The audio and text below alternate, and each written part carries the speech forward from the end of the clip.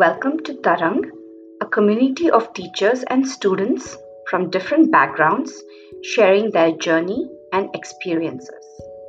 This week, we will talk with Natasha Kubis, an acupuncturist, fellow yogi, and owner of AccuWell Health based in Asheville, North Carolina, and Brooklyn Heights, New York.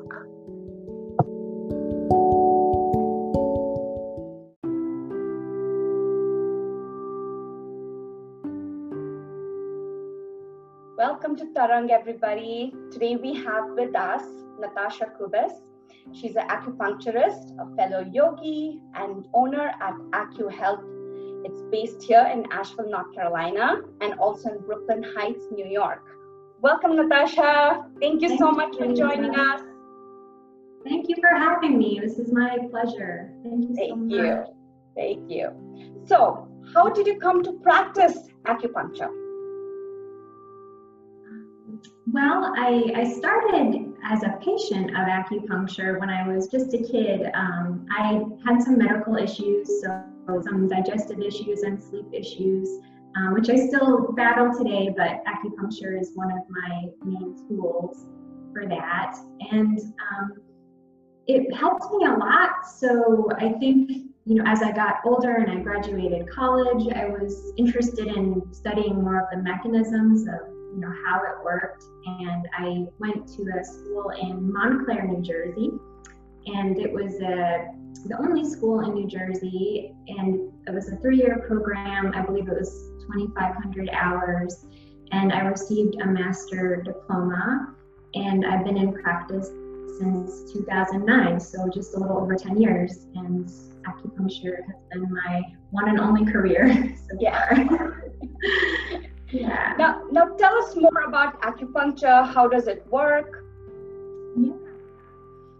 So acupuncture is old. It's roughly 2,500 years old, and it's been practiced in Asia for a long time. And it's the insertion of tiny sterile needles into acupuncture points along the body.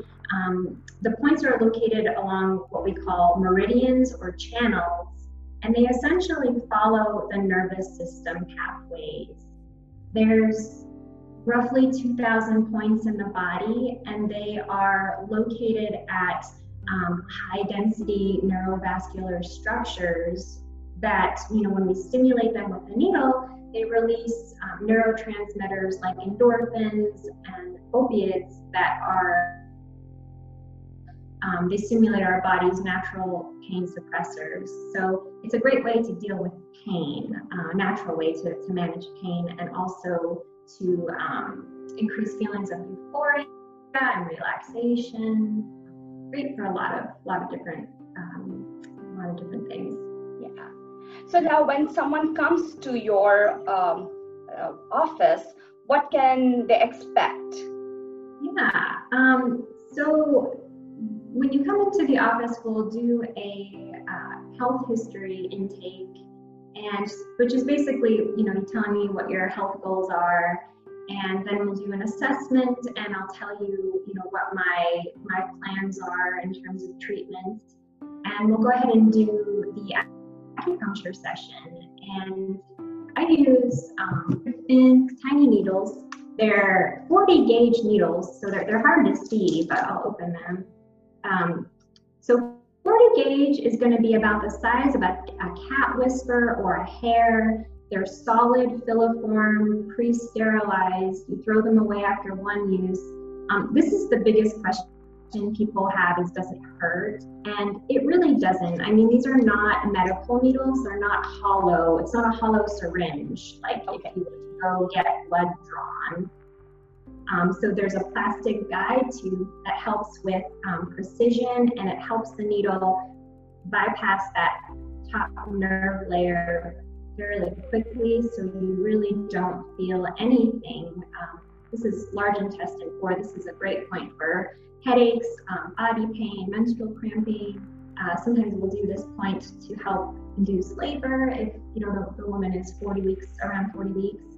So that's it. They're tiny, and you really don't feel much at all when they go in. Nice. And so what is the benefit of the acupuncture? What's the benefit of getting it at different points? So those points I mentioned on the meridian system, needling them just helps your nervous system communicate, and different parts of your body communicate. So we're just increasing those neurotransmitters and endorphins, relaxing the nervous system, increasing blood flow to the area. If I'm treating back pain, for instance, needling the area will help to relax the muscles if there's spasm. And so that's the main thing. We're moving blockages, essentially. And one of the things I like most about acupuncture is that we're not adding a drug to the body. We're just stimulating your body's own innate ability to process and suppress pain and to help itself.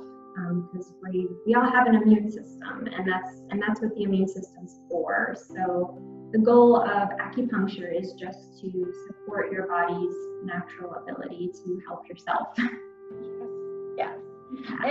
And now I know they say acupuncture is mind and body. So how is it considered a mind and body medicine?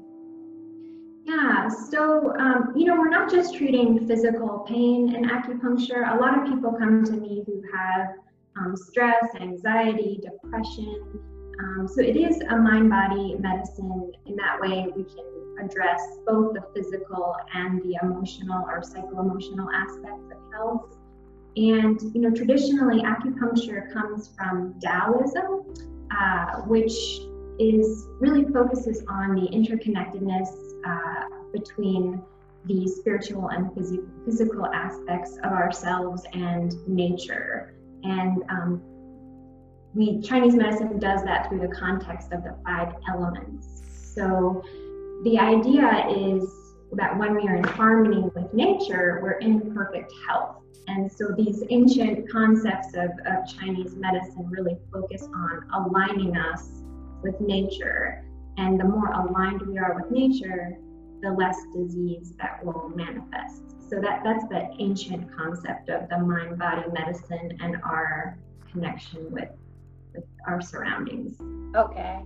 And now, like in yoga, over the years, there have been different forms and styles. So is there variations in acupuncture, and is there anything in particular that you follow, any particular school? Yeah, so that's a good question. There are lots of different styles of acupuncture, just like yoga. And my school was heavily influenced by traditional Chinese medicine and Japanese acupuncture. So my style is kind of a hybrid of a lot of different styles. I will choose my point protocols based on traditional Chinese philosophy. My needle technique tends to be more Japanese style. I take into account the 5 elements as well. So, when I say my technique is Japanese in terms of my needling, I use really tiny needles, a lot of them. A lot of times people will get 20 to 30 needles. Very gentle technique. I don't do a lot of stimulation, so I'll just put them in, and the patient will just kind of relax and take a nap, and I'll do reflexology on the feet, or some neck massage, or some scalp massage. I take the needles out. We'll often do some cupping, or tuina, which is a type of Chinese medical massage along the meridian pathways. So it's very synergistic in the approach. Sometimes I am trained in yoga, so sometimes I will offer, a protocol. If someone has, say, sciatica, I'll just show them like a little tailored, sequence they can do to help them loosen up their sciatic nerve, for example. Yeah. Tell me a little bit about cupping as well. Sure. So I use fire cupping, which is glass cups that are heated with a flame, and they are placed on the skin, and that heat creates a vacuum or a suction. So it sucks the fascia or the tissue up into the cup, and it floods the tissue with circulation. So it leaves kind of these hickey marks on the body. It looks like you got attacked by an octopus or something. And it warms the muscle, it creates blood flow, it breaks up, tight tissues, and increases flexibility. So it's great if you're an athlete and you tend to work out a lot. It's just a good way to work on those muscles to relax them. Does cupping hurt? I know since it's heated, does it hurt? No, it doesn't hurt at all, but it's funny because it looks brutal after. I mean, it can look really like you got whipped or or beaten. So I, tell people up front what to expect, but it's funny because people are sometimes passed out sleeping and they don't even know what I'm doing, and they get up and they're like, oh my gosh, what happened? But it goes away. It goes away in a couple of days. How soon does it go away? It depends on your skin, but most of the time it goes away in a couple of days. Some people I've seen it last maybe a week, but there's no permanent skin changes or anything. Yeah. So tell me, why is this complementary medicine so important in this modern day and age? Yeah. For me, I think it's really important because, we live in a society that's heavily dependent on, more conventional medicine. Of course, it's an important medicine and we need it. But having these alternative methods is nice because we can kind of fill in the gaps where conventional medicine really doesn't have anything for us. It's also, a way to, treating with acupuncture or massage before getting into like the heavier, dutier stuff, it may not be necessary. So, if you can treat chronic back pain with acupuncture, cupping, massage, yoga, and not have to go and take, painkillers, and I think that's really important. And it's, I've worked with a lot of physicians and pain management doctors, chiropractors, physical therapists. It's just it's nice to just treat a problem from every angle, and just have a lot of different ways of approaching health. So I think it's important. Yes, absolutely. Now, we talked a little bit serious, so are there any fun facts about acupuncture that you want to share with everyone? Actually, I think a fun fact for me is how the acupuncture needles have evolved over time. For instance, thousands of years ago during the Stone Age, people would use stone as needles, like arrowheads, to do the acupressure and stimulate the points. And then they've evolved from, bronze to gold to silver and to this, stainless steel that we have today. So that's always fascinating to me when I see pictures of these old needles and they're big and rusty looking, and I'm like, oh my God, I don't know how people used to do it back then. I probably wouldn't be a practitioner back then. With wonderful, sterile, easy needles today. And hopefully then you don't have to invest in so much gold and silver either.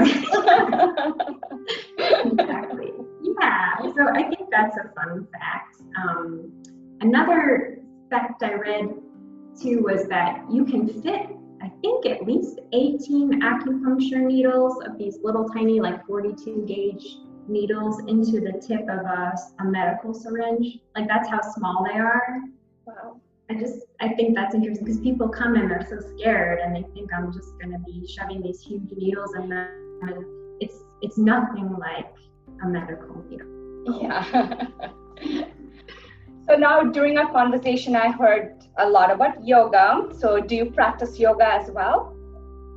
Yeah. So I've been practicing yoga for about 25 years, a long time since I was a kid. And I started for the same reasons, just I needed help with sleep and relaxation and digestive issues.